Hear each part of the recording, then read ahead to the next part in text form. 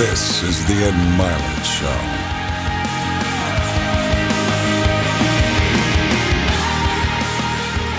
Welcome back to Max Out, everybody. This is Ed Milet. Today is not a normal program. I have a true American hero sitting across the table from me here today. So if you don't recognize this face, let me tell you who he is. This is Robert O'Neill. And we've had a lot of sports people on here, a lot of entertainers that in most people's minds are heroes. And then in life, you meet a real hero. He doesn't consider himself one, but he is one. And so let me give him the proper introduction just so you know who this man is. 52 decorations in the military, 2 Silver Stars, 4 Bronze Star medals with Valor, Joint Service Commendation Medal with Valor, 3 Presidential Unit citations, 2 Navy, Marine, and Navy Corps Commendations with Valor, service, 400 different combat missions, 400. If you've watched the movie Captain Phillips, this is the first guy onto the boat when the Somali pirates had that boat. If you've watched Lone Survivor, with Marcus Luttrell. He was on that recovery mission.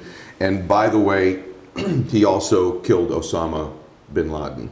And so thank you for being here. I appreciate that. And like you mentioned too, it's not a hero thing. I was very fortunate to be with incredible teams. I know you from were. all branches of the service. And everyone was there. And the Captain Phillips thing, I was not one of the shooters. I was the lead jumper for that. And the snipers that were there with really no time. We're watching to make sure nothing unsafe happened when they shot, which is incredible. And, and it's an amazing journey, all because of right place, right time. Right place, right time. Positive attitude. And right man, which we're going to talk about today. And so also thank you for your service. It was an honor. Not just being here, so thank you. How's that for a hero, everybody? And so we're going to get into the mind of this man today. We're going to talk about team building, what he's up to today, and obviously some of the great things that you've been a part of on the teams you were a part of. And so all great things happen as being a part of a team. Both you and I know that. But then there's blessing when the opportunity arrives, we meet it with our preparation, which is what you did. That's exactly right. To meet it with your preparation. Never the perfect plan, because that's never going to happen. Like we'll get into it later too, but the Bin Laden raid, we had the perfect plan. And nothing came to fruition. Nothing worked. Everything, the worst possible thing to happen happened. Wow. Okay. Let's get right into that. All right, okay, let's do that first. Let me ask you before we get to that. I'm just curious. Why'd you get in the military in the first place? That's another one too. It was never a plan. I was actually playing college basketball, and I was going to work with my dad when I got out of college, and I got dumped by a girl and wanted to leave Butte, Montana. Come on. Yep. The first line in my book, The Operator, it says, I owe my career as a Navy SEAL to a girl. And that was an accident too, because I didn't want to join the Navy, I wanted to join the Marines. Okay. So because I'm a hunter, and I wanted to be a sniper, and Marine snipers, Carlos Hathcock, just kick ass. The uniforms, Marines. Right. So I went to join, and as luck would have it, the Marine recruiter wasn't in there. The Navy guy was sitting there. And the only reason that I went to the Navy guy is because I had 2 friends I grew up with, Ben and Jim, who were Marines. They're 2 years older. And they told me that the Marine Corps is actually part of the Department of the Navy. It's just the men's department. So I went to ask the Navy guy, when's he come back from lunch? And he goes, well, why do you want the Marine? Yeah. And I said, well, I want to be a sniper. And he's this clever recruiter. He was wearing khakis. He's a Navy chief. Yeah. Clever guys. Yeah. And he goes, oh, we have snipers in the Navy. Look no further. And he quickly said, you need to become a Navy SEAL first, no big deal. Then we'll send you to sniper school. And I didn't know how to swim. Come on. And this guy talked me into it, because I remember being so dumb. I'm like, I'm naive, but this guy's a professional recruiter. Why would he lie to me? Oh my gosh, that's amazing. It. And then when I got in, he showed me the videos. I'm like, holy crap. I don't know these strokes. I can't swim. And I said, well, I'll be positive about it. I'll go to San Diego. I'll see this cool training. I probably won't make it, but then I'll go to the fleet and be in the Navy and have sea stories when I come back home to Maloney's Bar in Butte, Montana. But then I made it through.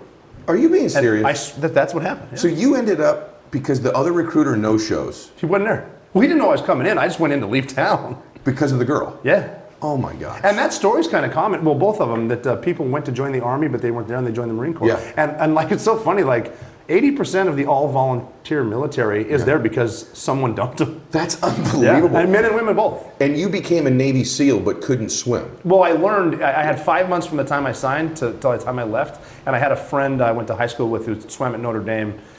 I ran into him by luck too at the pool. He was like, I've never seen you at the pool before. What's going on? And I said, I just joined the Navy, and I'm going to be a SEAL. And he goes, oh, not like that, you're not. And he taught me like the breaststroke. Unbelievable. So you know the breaststroke going and the side stroke. Okay, that's incredible. So I have this theory I tell people all the time. I say that life doesn't happen for you or to you, it happens for you, right? And these things it's amazing that the guy who ends up killing the most evil person of our time, of the modern time, ends up in the SEAL program by mistake, by default, because of a girl. If you figure this, a semi-decent shaped white kid that can't swim from Butte, Montana, becomes a Navy SEAL and ends up in Bin Laden's bedroom just because of a positive attitude. It doesn't matter what you look like or where you're from. You can do anything.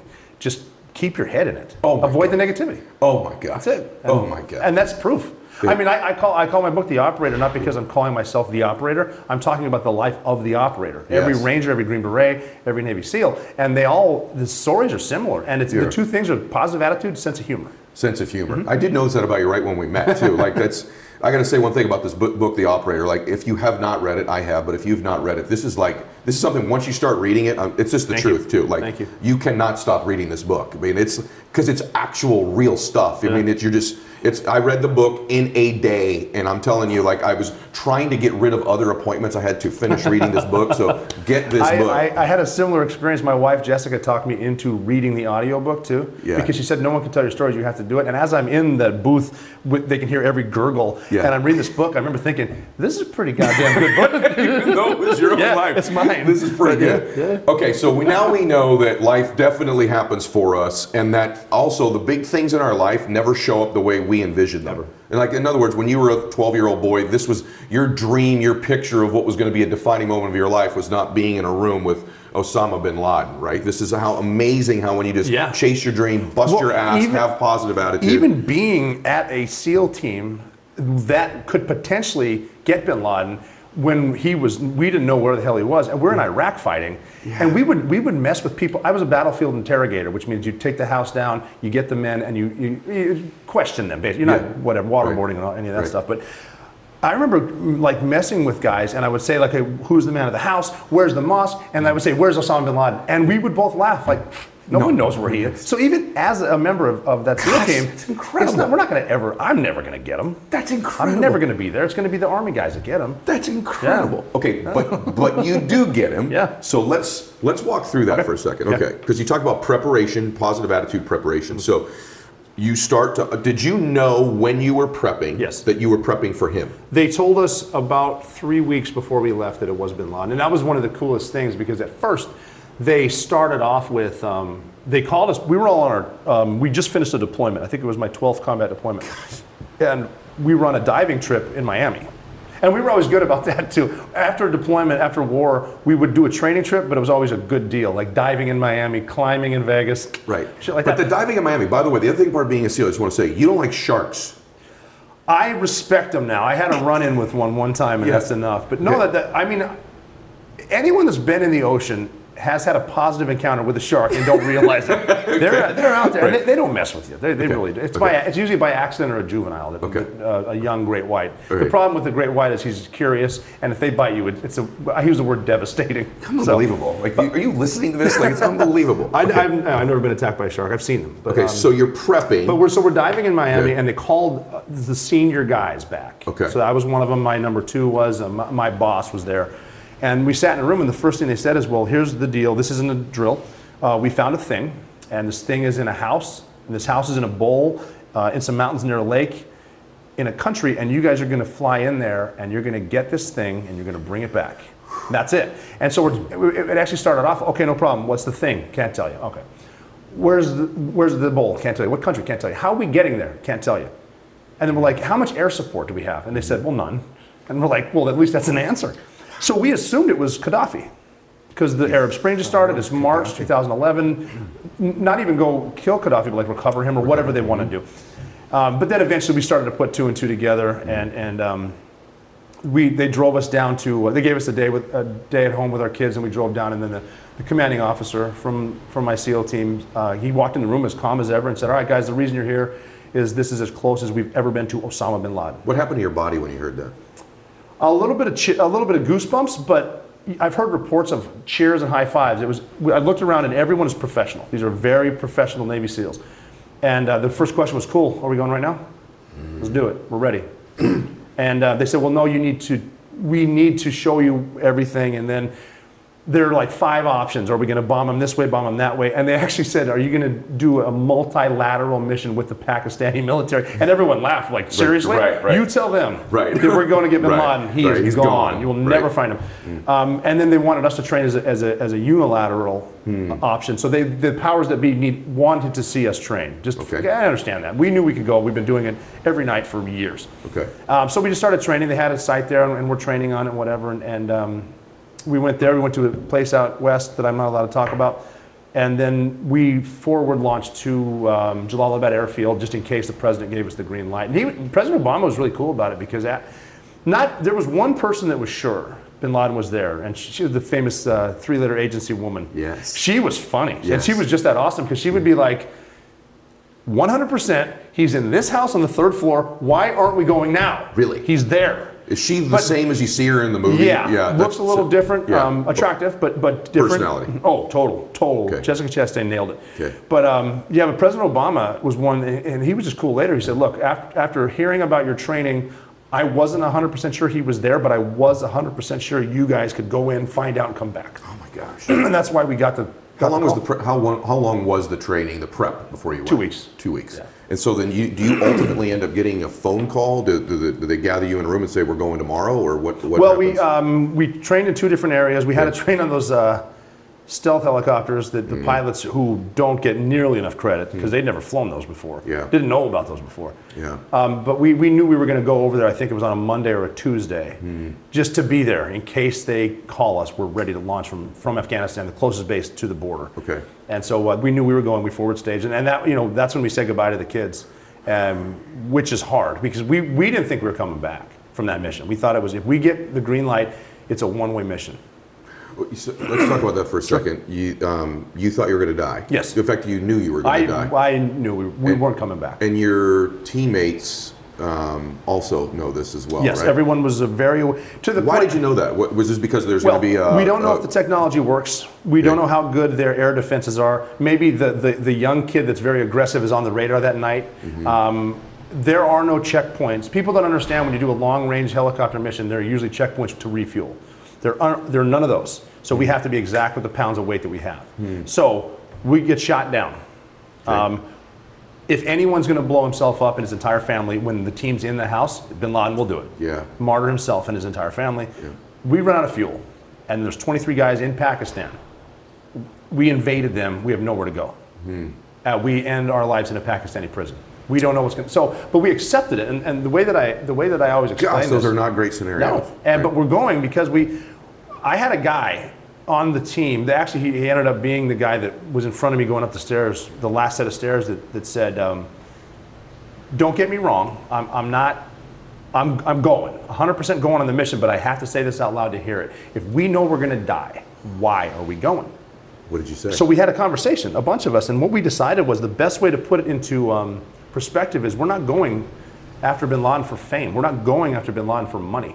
We are going for the single mom who dropped her kids off at elementary school on a brilliant Tuesday morning, and 45 minutes later she jumped to her death out of a skyscraper because that was a better alternative than 2,500 degrees Fahrenheit inside. Her last gesture of human decency was to hold her skirt to her knees so that no one could see her underwear as she killed herself. And we said, she wasn't supposed to do that. She's not supposed to be in the fight. We're supposed to be in the fight, and that's why we're going. Oh my God. And then if you think about it too, it's almost like the Braveheart speech.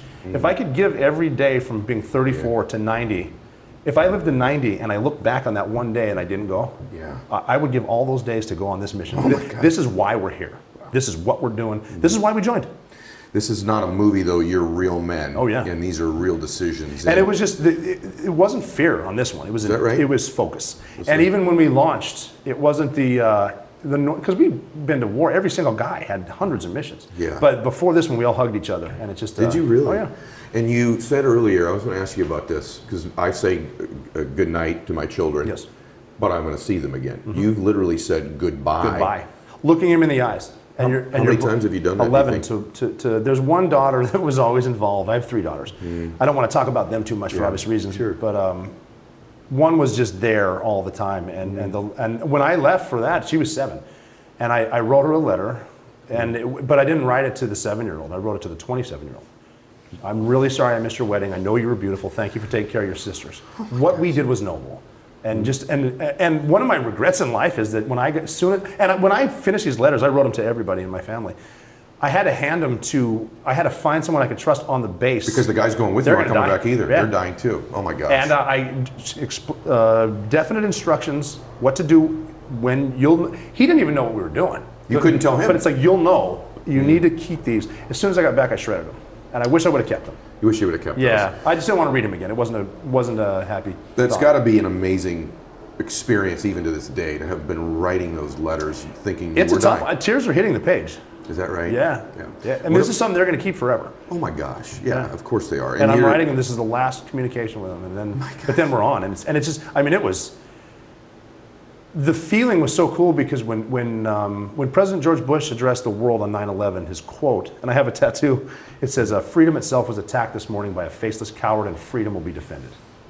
And when he said freedom will be defended, he meant everyone, and that team represented everyone. Oh my gosh, brother! Isn't that crazy? Unbelievable. That's the intensity that we weren't scared. You weren't scared. We were fired up. You were going there to die, yeah. but you were fired up and focused. But we're going to kill right? him too, You're gonna kill and he him deserves too. it. Oh my gosh. So you get the call, and now, as I understand it, there's this helicopter ride over, and it's not a short 90 ride. minutes. It's 90 minutes, Yeah. right? And so there's all kinds of situations that could happen on the way over there as well. I'm Well, curious. that's where the pilots come in too, because they're flying very low. Okay. And they're flying technology that they're not, they've flown helicopters. They're the best 4 pilots in the world. And Army, I'll give Army a shout out. They have the best helicopter pilots in the world.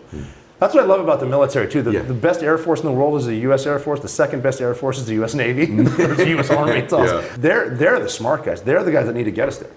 And we're in back. And what's really unique about this team is guys have been in combat so much, we realize you got to get rid of the noise. Get rid of the stuff that doesn't matter. Like getting shot down, you worrying about that will not stop it. So knock it off. So guys fell asleep. Guys fell asleep on the ride to Bin Laden's house. My God. Yeah. Oh my God. And you talk about focus and sleep. I'm asleep. Wow. Guys put their iPods in, chilling. I was counting.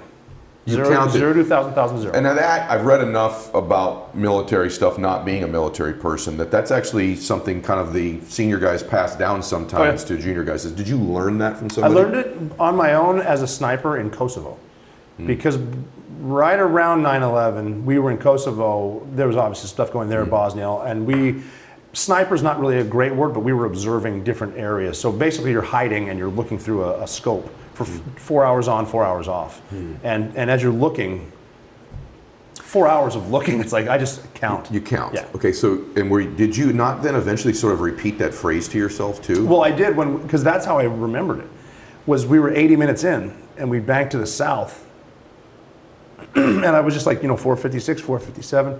458, freedom itself was attacked this morning by a faceless cat. I don't know how I remembered it. God bless you, man. And so then that's when it sort of sunk in. It's like, I'm actually on this mission. You were. And That's when it sunk in. We're going after them. And then it got better because we opened the door at 2 minutes out. The air crew did. Yes. And that's other people that don't get credit. They put their butts in the seat too. Yeah. The air crew guys, we wouldn't have figured the doors out. These guys did it.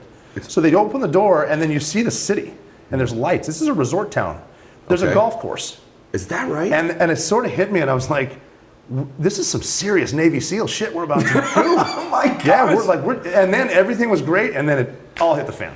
Helicopter crash landed in the front yard. Yes. And did you know that though? No. You didn't know that. So everyone understand this. So the helicopter in front of you crashed. This was clearly not part of the plan. It was a crash landing. Crash landing. It crashed on the wall or something, didn't it? The pilot was so good that in less than a second, he realized he couldn't hover. Then he realized if he tries to power up, he explained this to me, I'm not a pilot, that if he tries to power up, it's going to roll and everyone dies. He knew if he spun it, he could put the tail on the wall and pin it to the ground. That's unreal. And he That's unreal. He saved everyone's life. That's unreal. You know what's funny too is we'd practice fast roping, which is, they put the rope out, you slide down like a fireman's pole, so much that like my tendons were done. Yeah. We practiced fast roping more than I've ever trained. The only person to fast rope on the Bin Laden mission was the pilot, because when he crashed it, he had to get the rope and slide his ass down. Oh my God. Yeah. But so that happened, and then our pilot saw that. We didn't. Yeah, you didn't know. We didn't know, and so our plan was they were going to put our snipers and our dog Cairo outside, and then they're going to put us up on the rooftop. Yes. And we knew our team would be coming from the bottom, we're from the top, we're going to get him. That way he can't get out. That's the perfect plan. Okay. Never happened. Never Our happened. pilot saw that, and as we were going to lit, he put right back down. Crazy. And just because of the effective communication, non-verbal communication, I guess we're getting out here. I remember putting my right foot on the ground and saying, I guess we start the war from here.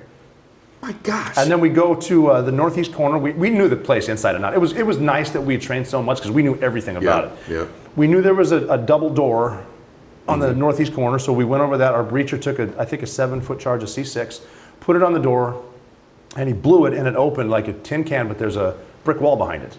So it's a fake door. Yep. And the breacher actually said, fail breach, this is bad. And I said, no, this is good. That's a fake. Yeah. He's in there. Why is it good? Oh, it's good because that means he They're is here. faking a door. He's there. That means this dude's here. And it was funny. We talked about sensitive humor. We joked about crap like that. Like, what if we get in the house and the hallway gets smaller and smaller and smaller, and also the door's this big, and you're like, Bin Laden, There's not a lot of that going on. So on the way over, there's no rah-rah session on the way over. Everyone's getting in their focus. They're sleeping. They're counting. I had one of my guys say, I'm not nervous. We do this every night. We fly somewhere, we fuck with some people, we fly back. He just goes, this is a longer flight. Okay, so this door's the wrong door. So then when we got to this point, we heard the helicopter saying, we thought they were saying -1 going around, meaning they came into hover, and this -1, we're -2, and they took fire, so we thought they were going around. Racetrack, reattack, but what they were saying was -1 going down. Down. So we said to them, because we thought they were flying, we're just, okay, there's a carport is what we called it. Another double door that we knew worked because the imagery showed them driving in and out of it. And we said, all right, we're going to blow the carport now. Okay. And they said, don't blow it, we'll just open it. The other guys, because they're inside now. But we didn't know that, and it didn't make sense. And the door opened, and a thumb comes out. Now, this is another point in life. It didn't make sense why they're there, but that doesn't matter because they're there. We'll just let's deal with the problem. We'll talk about it later. Worrying about how this happened, we're just here. So we start going in. None of us, well, I didn't, and a couple other guys on the helicopter, we didn't know they crashed, but they're in there.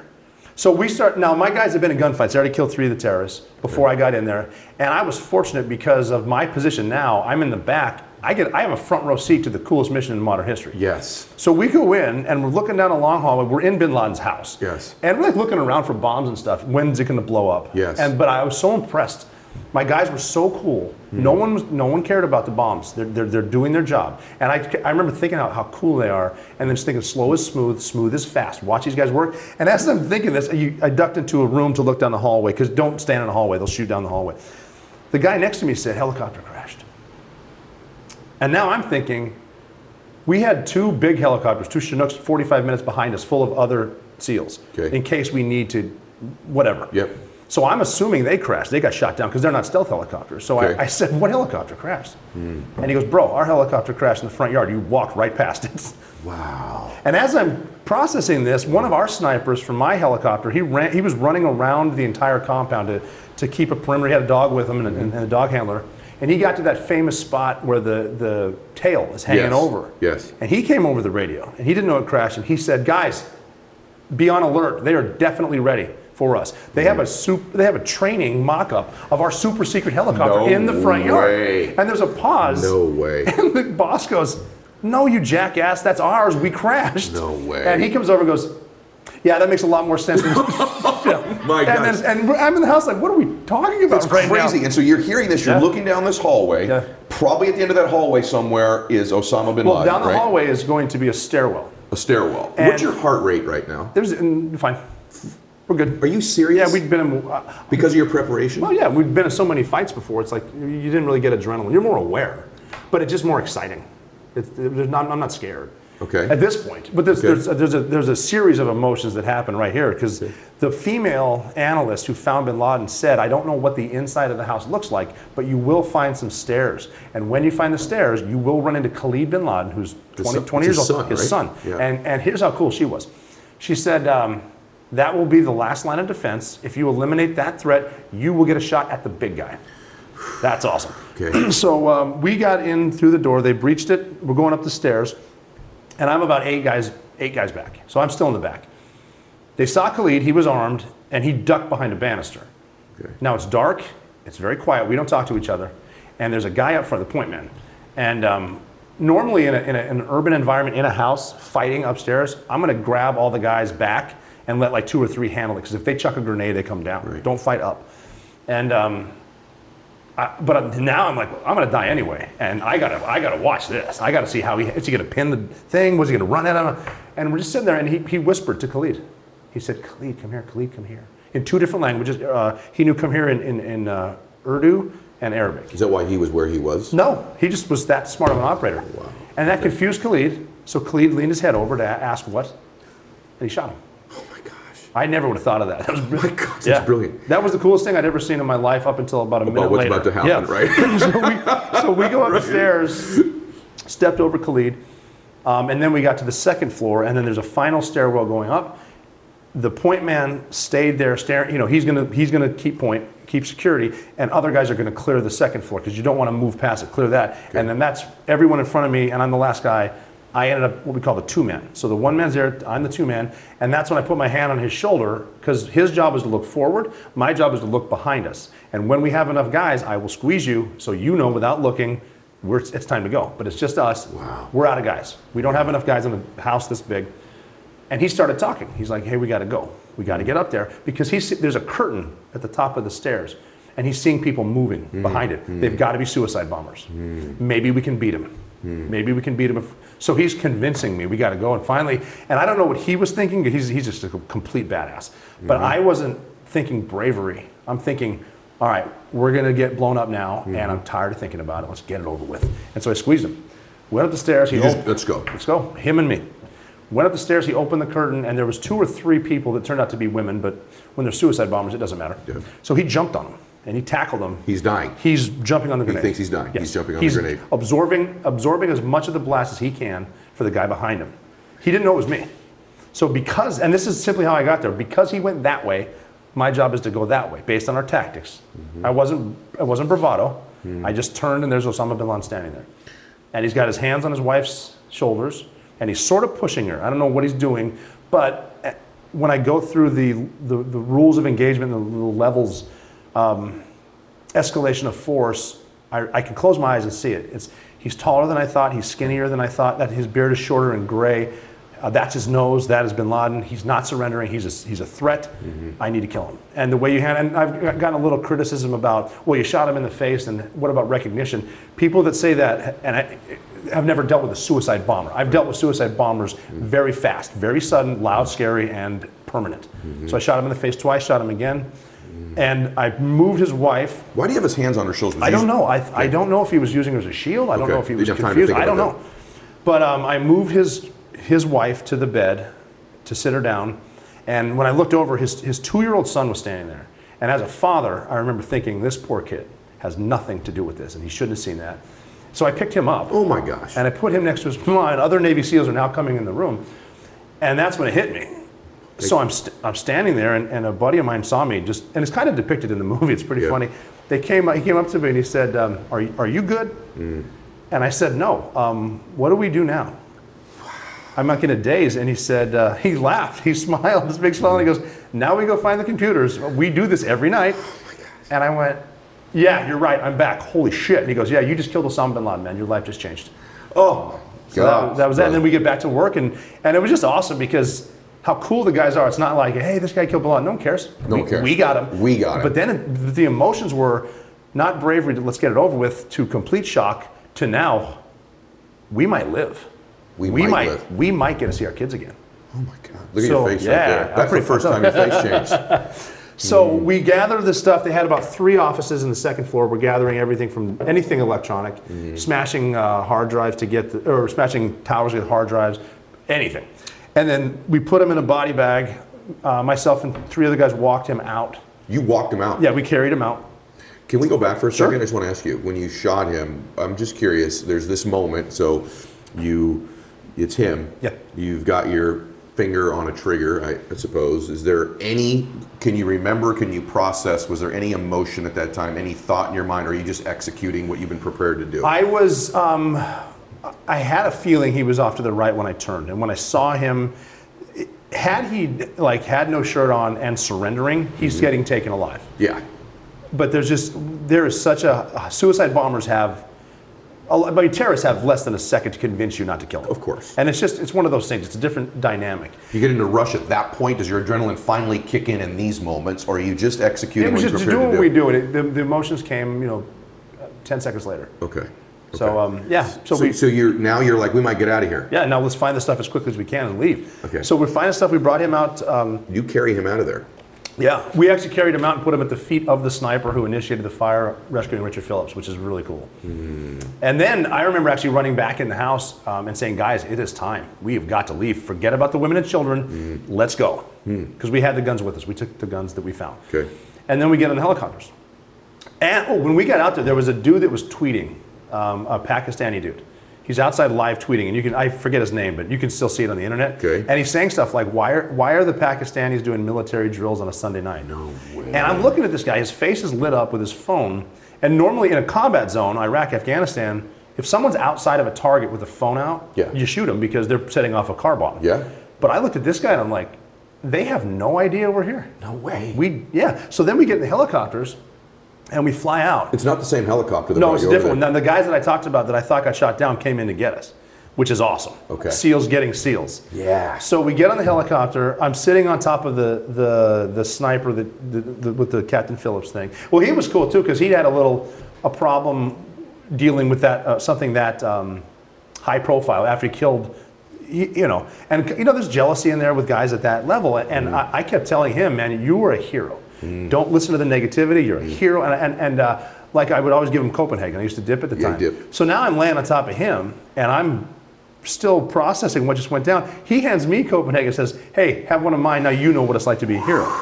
That's unfreaking believable, and then brother. the SEAL next to me from the other SEAL team that came to get us, I know him well. He's from Manhattan. And he asked me the first question that every Navy SEAL asked when they found out about the mission. He said, who got him? And I said, I did. And he said, on behalf of my family, thank you. Oh my God. Now we're flying out. And you realize we got 90 minutes. And you're still in their airspace. Well, we just took off. Right. We have 90 minutes. Yeah, you're in Pakistani airspace though when you're flying out, right? But if we cross the border in 90 minutes, we get 50 years of life. So we take off, everyone starts to watch as no one's talking. You're just looking at your watch. 10 minutes. It's been 20 minutes. It's been 30 minutes. It's been 40 minutes. And then you start to think of like the no-hitter you're watching get pitched at Yankee Stadium, top of the sixth. I'm not going to say anything, but 50 minutes, 60, 70, 80. And then I love sports analogies. Yeah. It's like Miracle on Ice when you can hear the crowd counting down when the Americans are beating the Russians. Yeah. Lake Placid, 10, 9, 8. And then the pilot came over the radio, as cool as pilots are, and he said, all right, gentlemen, for the first time in your lives, you're going to be happy to hear this. Welcome to Afghanistan. My God. So then we cheer, and then we get back. We land. The other guys came in because they had to stop and refuel the other stealth bird. They land. We're all there. No one's hurt. Oh my gosh. I had a brief talk with Here's my one problem with the movie, Zero Dark 30. At the end of the movie, they have the woman that found him go up to the body, and she gets emotional, and she cries, and she leaves. That's not what happened. Okay. We get back. I'm talking to the point man. We kind of debrief each other on what the hell happened on those stairs because it's him and me. Yeah.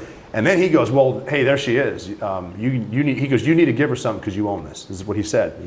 So we walk over, and I pulled the magazine out of my gun, holding the bullets to kill Bin Laden. I jacked the last one out, and I said, do you have room for this in your backpack? And she looked up cool as ever. She goes, yeah, I think so. Then we were the ones that walked her over to the body. And as we're walking over, it's starting to sink in that this woman gave her life for him. She, no husband, no kids, 20-hour days for years to find this guy. Then it's like, well, this is historic too. This is like Iwo Jima. This is Normandy. This is Washington crossing the Delaware to fight the Hessians.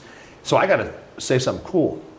So we walk over and we look down, and all I said was, "Is that your guy?" She looked down for a second and a half and said, "Well, I guess I'm out of a fucking job." Did she really say that? Yeah, isn't that awesome? Come on. That's how cool she was. This is the best story I've ever heard. No, it's the best story of all time. So It's the best story of all time. Thank you. I mean, thank you. It's incredible what happened, and what's cool is I just got to watch everything. Like the guys were working. I turned a corner, shot 3 times, and we left. Well, brother, okay. Nice you should have seen those guys breaking those doors down. Yeah. So cool. But one quick thing just about the families, because we got back to see the kids. We were A year to the day after the Bin Laden raid, I had my kids at Great Wolf Lodge, which is a water park. Yeah. And we have the news on, 1 year anniversary, we're all getting changed to go swim, have a great day, and they got beer there, so I'm excited. Yeah. And the news is on, and they said, okay, it's the 1 year anniversary of the night Bin Laden was killed, so we're taking viewer email right now. The best story of where you were when you found out Bin Laden was dead. Come on. Tell us. And my daughter flipped out. She goes, oh my God, Dad, you've got to email him and tell him you were in his bedroom. I was in the bedroom. Yeah. Oh my gosh, brother.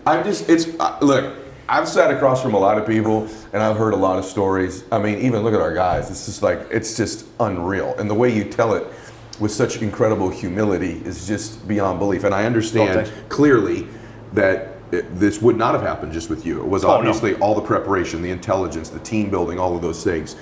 But it's hard even for me to process how humble you are about having. I mean, first I want to thank you. It's an honor. On behalf of all of these families who lost so many people, and it's just unreal to me that the caliber of man that's involved in this mission and how humble they are about it just absolutely blows my mind. I'm looking at even our folks. It's just unreal. And to this day, that you still have this sense of humility about it. Yeah. Oh, I mean, it was obvious that the team, the people that found him, the pilots, like the guys that went in. We're smart enough to carry guns and a sledgehammer, and we got. I mean, obviously, I'm down talking that, but the guys there were the team was incredible. Who thinks that this guy walks into a military recruiting office, is going to go into a different branch of the military, can't swim, ends up becoming a SEAL, ends up doing 400 different combat missions, probably the most significant of all of them is this one, and you end up being the man God called on, whoever called on, to be the point man to end this man's life is just unfreaking believable. It's a crazy story. It's to the point now too. It's like there's no way we did that. I just know the story. Yeah. Is that what it is for you? Yeah. How did that happen? I can close my eyes and see it. And I can see Osama Bin Laden anytime I want. I can close my eyes and smell the stairs, what it was like going up that last few steps of life. But then getting life after. When you squeeze this man, you're probably dying. Yes. Right? We're going to go up there and blow up. They're going to blow us up. They're waiting for us. They're baiting us in. That's when they're setting off the houseborne improvised explosive device. This is it. I'm done worrying about it. It's interesting for me. It's a bizarre takeaway of the things I'm listening to your story. And obviously I can't relate to any of it because I'm not that caliber of a man. My emotions wouldn't be as calm. I don't have your preparation. I don't have your mindset. I don't have your background. It's interesting that the point that still gives me fear as I hear the story, and I'm just gonna, maybe no one's told you this before, is just a regular guy, right? Is now he's dead, right? My fear level almost increased there, oddly. So like you were executing a plan prior, now he's dead. The part that you said that, we might really live, that was the part where, just for me, my fear went up like, now we're in this house, clearly this event's taken place, probably someone knows this has been happening. There's a clock ticking. Yes. Then I'd be afraid when I got on the helicopter. Oh yeah, because that 80-minute ride. Now the unknown's happening too. I have heard stories, and again, probably classified. I don't know the truth, but I've heard stories that they did have air support helping us get back. We didn't know that. You didn't know it. I knew there were jets on the border, but that's not going to help us back here. But I think if an American and an F-15 lights up a Pakistani guy in an F-16, I think that he'll turn around. But I don't know. But let's take away some lessons from all of this. It's the best story I've ever heard, and thank you for sharing it with me. I feel blessed that I'm with you. Thank you. I mean that. Can I ask you some hard things? Oh, absolutely. I'm just curious of your. Oh, that's the best time. I'm curious of your opinion of a few things, and I've just always wondered this. Are you? I did not know that you showed her his body. That's fascinating to me. When I heard the whole story of what happened there, the part of me that went, that sounds odd to me, was the fact that he was dumped in the ocean afterwards. Yeah. Can you confirm that? Yeah. Do you not know? We gave him in Bagram Airfield some of our Army counterparts that brought out and put him to sea, and I've seen the coordinates. I wasn't there for the burial, but I have heard from people that it definitely happened. And so you believe that story? Oh, yeah, 100%. I believe it. Okay. It's just interesting why we would do that, because they said they didn't want a shrine to Bin Laden, but if you do a little research and realize he was a Wahhabist, they don't do shrines. They don't do names on anything, because you do not have a shrine to false idols. It's just Allah. They don't. That's why you can't even draw a picture of Muhammad, because he's not Allah. He's a messenger. Right. And that's so that I don't know. Okay. Now we do have pictures.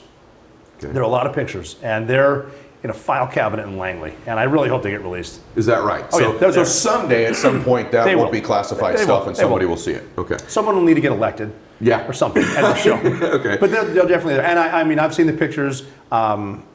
I know people in Congress who have seen the pictures. Okay. They're there. They're real. The body thing, I just simply because I didn't see it, but I know what happened. Okay, you know what happened. And then the second thing I'm just curious about, this is a hard question because, and I'm not going to debate you on it or anything like that. I'm just curious of your opinion because you and I were talking off camera about our political beliefs. We both have some really conservative beliefs and some pretty liberal beliefs. Yes. Both of us do, Yes. right? We're not one way or the other, but I'm curious that the story that you hear is that there was probably some enhanced interrogation stuff that may have led to the intelligence. Do you believe that's true? I know it is. That is true. Yeah. And so how does that paint your feelings about those tactics going? Because right now, and then when this release will be a little bit after, but this is it's a prominent thing right now in the media right now with a lady heading into the CIA and her taking a lot of flack for those techniques that probably produced the story you just told me. How do you feel about that? Enhanced interrogation works.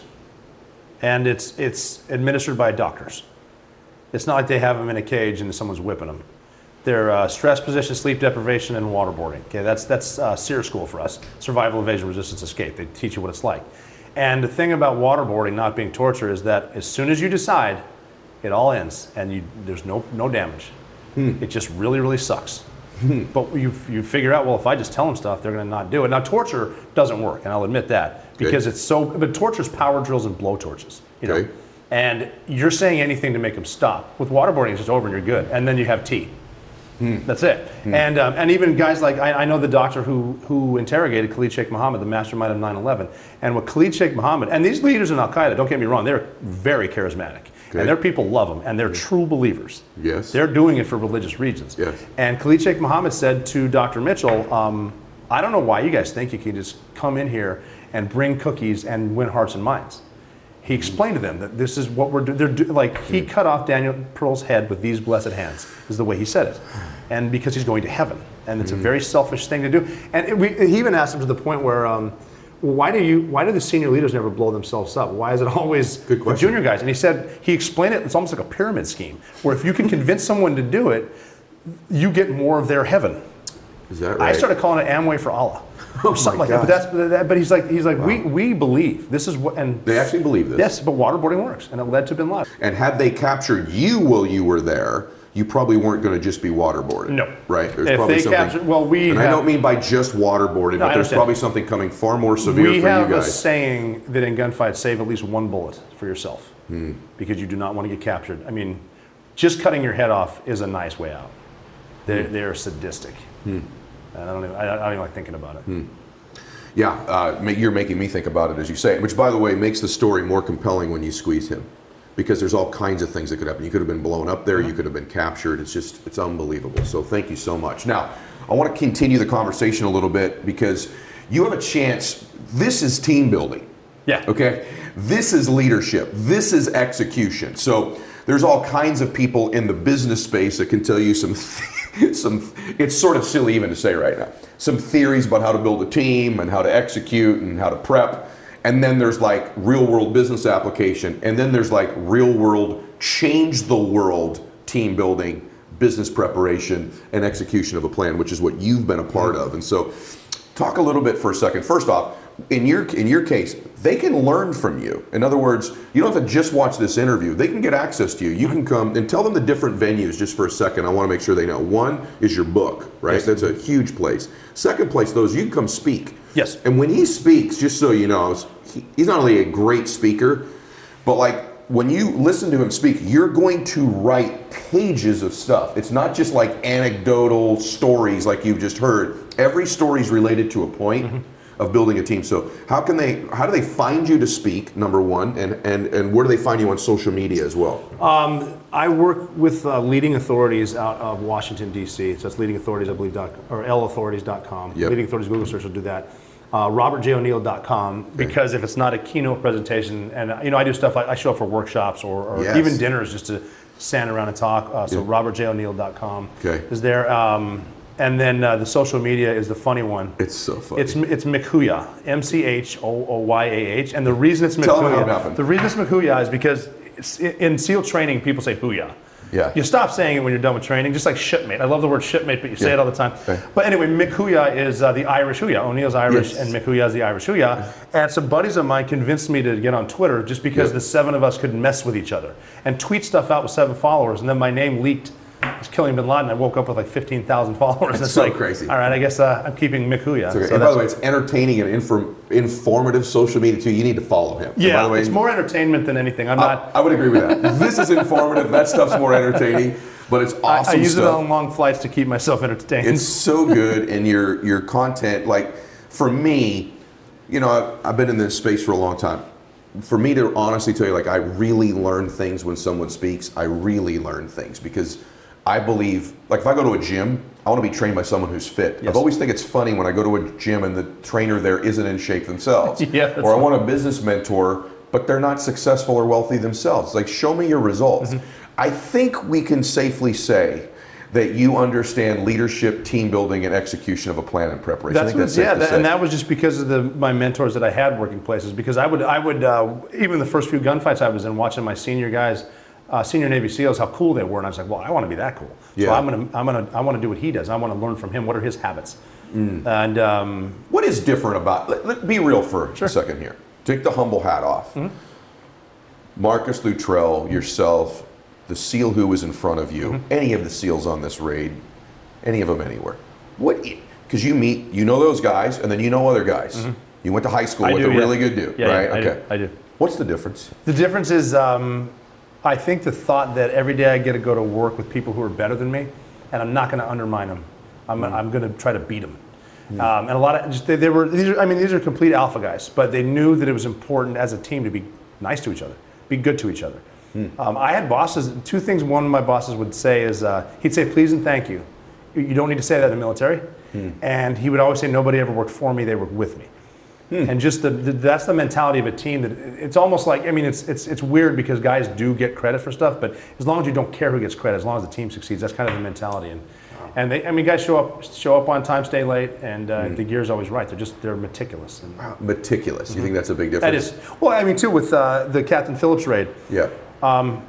That team had never done a rescue. We were designed to rescue since 1980, so over 25 years it had never been done. And the snipers that took those shots 3 days prior were in their beds in Virginia Beach. And their guns didn't need to be sighted in for the most difficult shots of their lives, but their guns were sighted in for the most difficult shots of their lives because they were prepared. It might happen. I mean, it's a long weekend. We've never done. It was my birthday when we left. I mean, I'll just take a day off and take care of my gear on Tuesday, but we didn't do that because that's a shortcut. Let's talk about that for a second. I want you to picture this because these are humans. So you hear the story, and it is a movie, but it wasn't a movie when it happens. He's like a real man. He has real family. He had a real upbringing. He has real insecurities, real weaknesses and strengths, even fears, right? So he's a real person like you, right? And so he's been able to achieve extraordinary things in his life. I want to take this moment now for you just to picture this for a second. Tell them the story, and I love this, about where you were and what you were doing, because it humanizes this, I think people see you, and I think they think, I'm just not like him.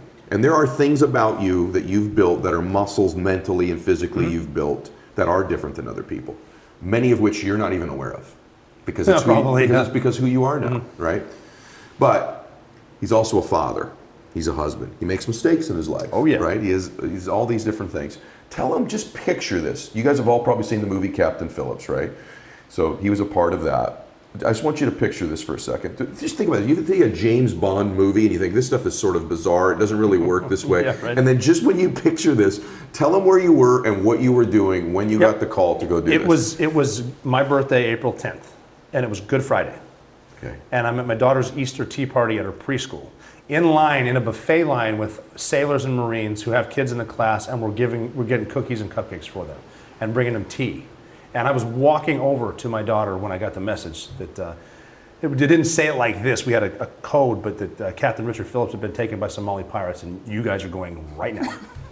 And we'd been selling this technology that, like I said, we'd never done it. We trained for it all the time. Yeah. But from the time you get the message to the time wheels up, and we're going.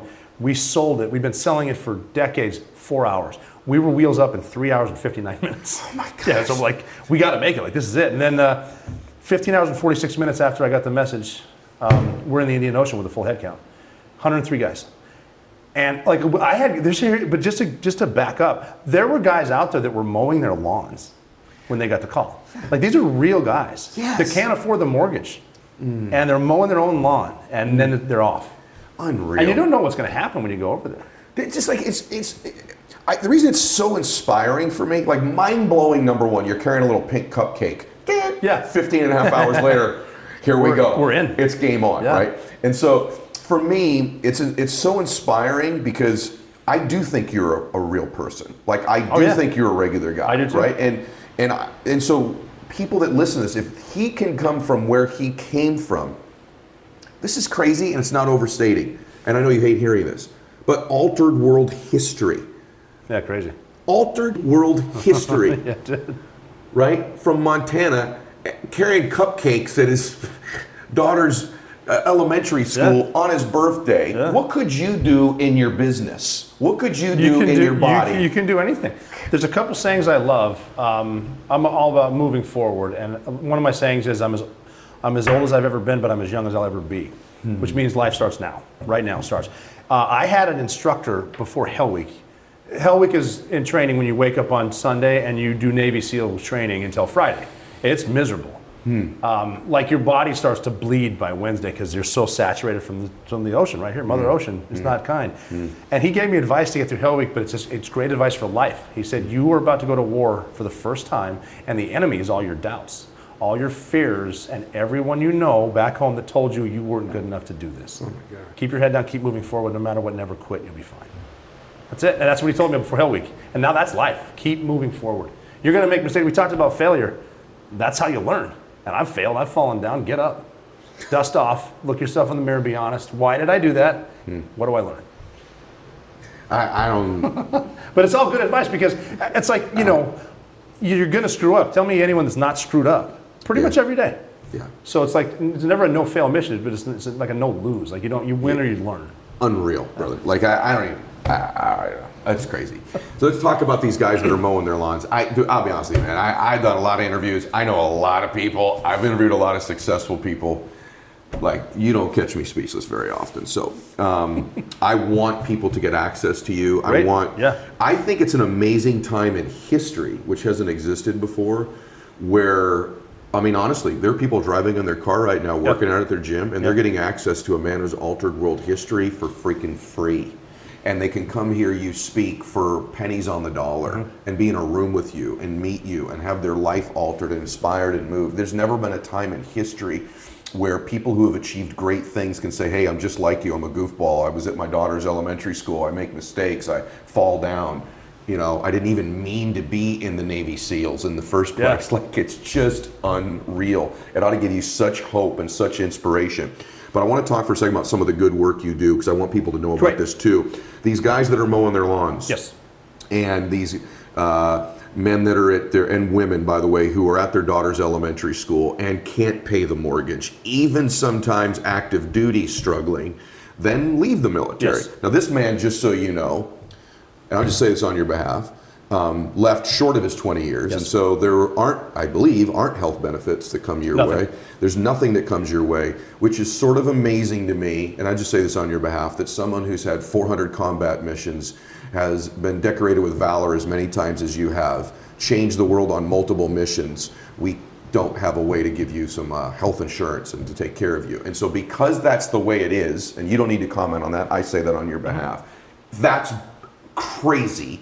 But because that is the way it is, you've got involved and started something charitably that helps people when they transition out to find careers. So talk to them a little bit about your foundation a little bit. Yes, I started a foundation called Your Grateful Nation. So that's yourgratefulnation.org.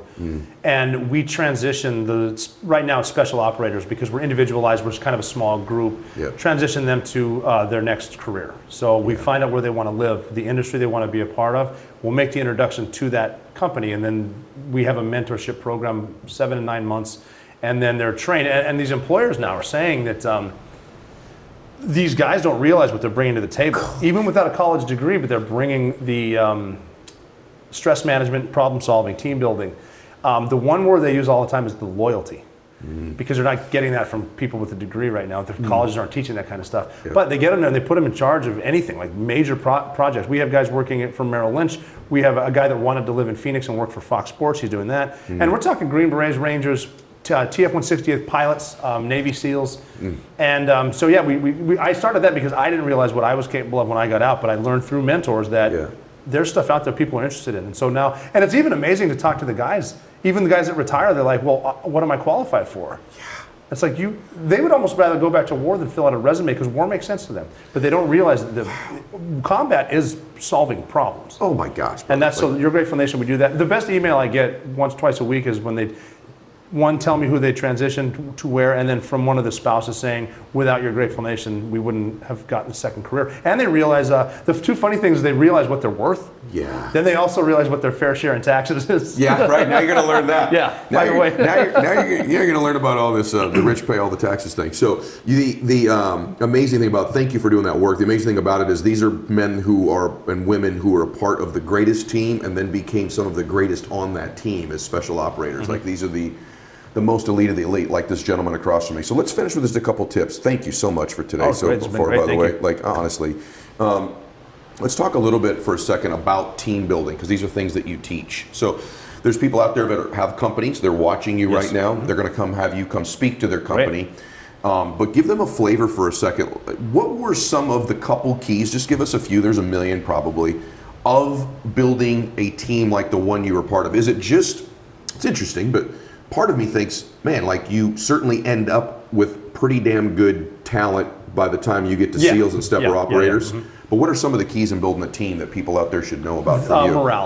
Morale is key. That when people feel like they are part of the solution, they're going to work harder. Effective communication. Because a lot of people disagree with this, but I always thought that if our people know what they're doing and why. A lot of people don't want to say why because they want to compartmentalize it. I think they should know why they're doing it. And when you're done saying what you're saying, stop saying it. The noise that comes with everything. Just get the message out there and we're good. One of my favorite quotes, I don't know where to give credit, is never pass up the opportunity to shut up. For people that lead to, they realize that a lot of the work gets done because your team is there. Like sometimes if the boss doesn't show up, the work still gets done. But if the people don't show up, not a lot of work's going to get done, stuff like that. Be good to each other. The emotional thing, like try to keep your emotions in check because your body always follows your mind. And it's like the nasty text message you want to send someone. Type it up because it's going to make you feel better. Do not hit send for 24 hours. And if you're still mad 24 hours, it's legit. You literally should have told me that like 3 years ago. Oh, I believe me. I'm a victim of it. Yes, stop tweeting that. So many damn messages like that. But yeah, so just the morale being high, the emotionless conversations that hopefully you can have, the realization that the plan's not going to work the way Murphy shows up. Anything that you do can get you killed, including nothing, like just stuff like that. And then the never quit. You know, is it really? Are you having a bad day? Or are you having a bad moment? You're milking into a bad day.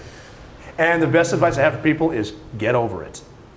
Just fix it and get over it. This is so gold, brother. Like I don't even know. You're like it's interesting. You talk about the why, and it's like well, where's that come from? Well, you end up with the guy, the point man in front of you, or at least you're getting ready to go on the mission. Say, now tell me again, like why are we doing this? And you're like, that's it. And you told him why, and that visual of that mom. Well, we had to tell ourselves that we had these conversations, and that's it. That's why we're doing it. Probably of all of this, it surprises me the most that you did have some of those conversations. That and also the emotionless, another point you just made, helicopter ride over. Yes. Where guys are sleeping and they're just getting in their state, they're getting focused, they're counting. Like that also has application. And then over meeting, you're so right. Like even in business, I watch all the time. There's this book I read called Death by Meeting. It's like when you're done saying something, stop freaking saying it and go execute, right? All right, last question. Don't be humble for a second. Okay, be real with me here. Sure. What's different about men like you? In other words, if I want to be a person like you. None of us, including myself, are victims. Nobody owes us anything. You can get it, but you got to go get it. And that was the key. That was when guys would say, "Stop being a victim." There are in your position. I assume your brothers all come from this victim thing, different socioeconomic backgrounds, Oh, totally, yeah. right? Different ethnicities. Yep. Some had great families. You know what's they came neat from. about the ethnicities too is it didn't matter who you were. 85% of you were not going to make it. That's it. 85% of the white guys, 85% of the black guys. You're not going to make it. Oh my gosh, it's crazy. Right. The system just works that way. It's just unreal. That's a pretty damn good equalizer to look past skin color, isn't it? None of us are going to make it. 85% of us aren't going to make it, and we're dependent on each other if we're going to make it. So it really doesn't matter what your religion, your faith, your political views are. It doesn't matter. When you have a common purpose and a common mission and a common thing you want to accomplish, yours was, hey, 85% of us aren't going to make it. It's interesting how you come together. It's interesting how you gel. It's interesting how all your differences aren't differences, they're similarities. They don't care if you're gay or straight, black or white, Muslim or Christian. We come together in a mission. So that's one of the great lessons for the country too, is that if we could unify in a common mission, a common dream, a common goal, most of these things you see on the news every single night where they're pitting us against each other would go away in about 1 second if we get a common goal and mission. That's it. Well, even with, I've got a friend who's did 20 years as a Navy SEAL, one of the best SEAls ever, and then is transgender. Yes. And it's just funny the way people try to get a rise out of us. They're like, well, what do you say to your buddy that's transgender? You go, I don't know, say nice tits, bro. Exactly, right. Whatever. I love him, right? He contributed to the mission. And I hope probably now it's just move forward. I didn't think I would get there. This is actually now my favorite part of the interview, because you can have one of the thoroughbred studs of all time. I'm one of the things you'd think of, white, successful businessman guy, and we're both telling you that we don't care about those things. We care about coming together, making a dream happen, making the mission happen, making a difference. Team in the mission. So, man, I love that. It's such a great lesson for you building a company, for our leaders in politics, for our people in the media. When we're chasing something in common, when there's a common mission, the differences go away, and that's what we ought to be chasing. My favorite conversation, literally. That's very cool. Thank you. Man, look, hey. It's mine too. All respect. Thank you, brother. All respect to the people who've been on my show. I love all of them, and I hope one exceeds this someday. I really do. But I'm not leading that way just yet. But as of now, and it's wonderful to hear that it's reciprocated. So, brother, really, thank you so much. Yeah, and thank you. God bless you, and thank you for your service, and thanks for sharing this with the audience. Thank you for having me. Follow this man, Robert O'Neill, on all of his social media. Book him to speak at your gigs. Go get his book. Title of the book again is The Operator. The Operator. I read it in a day. One of my favorite books I've ever read. And again, I want to remind you all this too. All this comes to you for free. All I ask for is review the program, share it with people. If you're on YouTube, give it a like, but if you're on iTunes, give it a review. And every day on Instagram, when I make a post, there's a 2-minute drill called the Max Out 2-minute drill. If you make a comment, you get engaged with hashtag Max Out, I get you a winner every day. That could be gear, it could be a coaching call with me, it might be access to one of my guests, but every day we surprise a guest with a win. So make a comment every day on my social media. Thank you, everybody. Thank you, Robert. Thanks, and Max Out.